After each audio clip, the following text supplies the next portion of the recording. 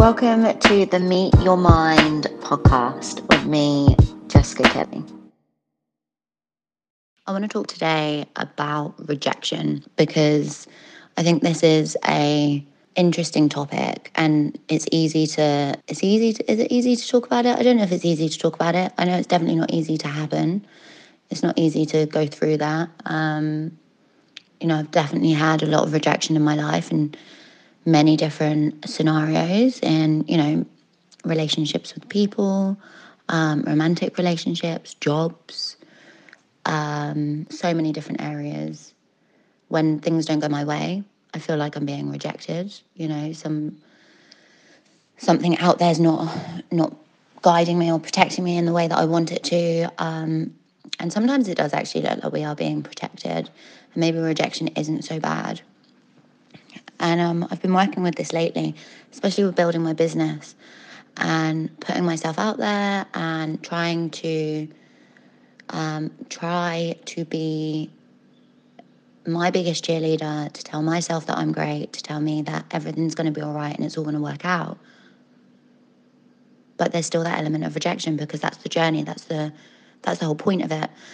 And I was thinking about this the other day, and for me, rejection is great. And I had a bit of rejection this week in business, and I took it really, really well because the first thing that I thought about was maybe this isn't right for me. Maybe this isn't the direction that I need to be going.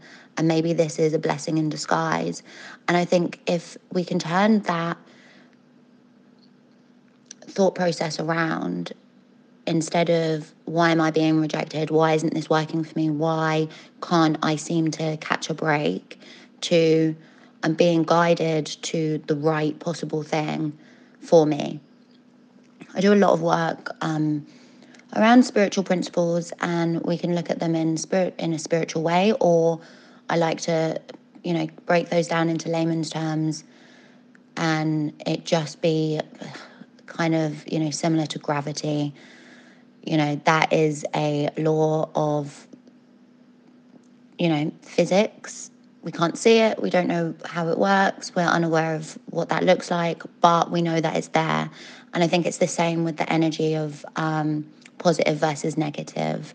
What we put out, we will receive.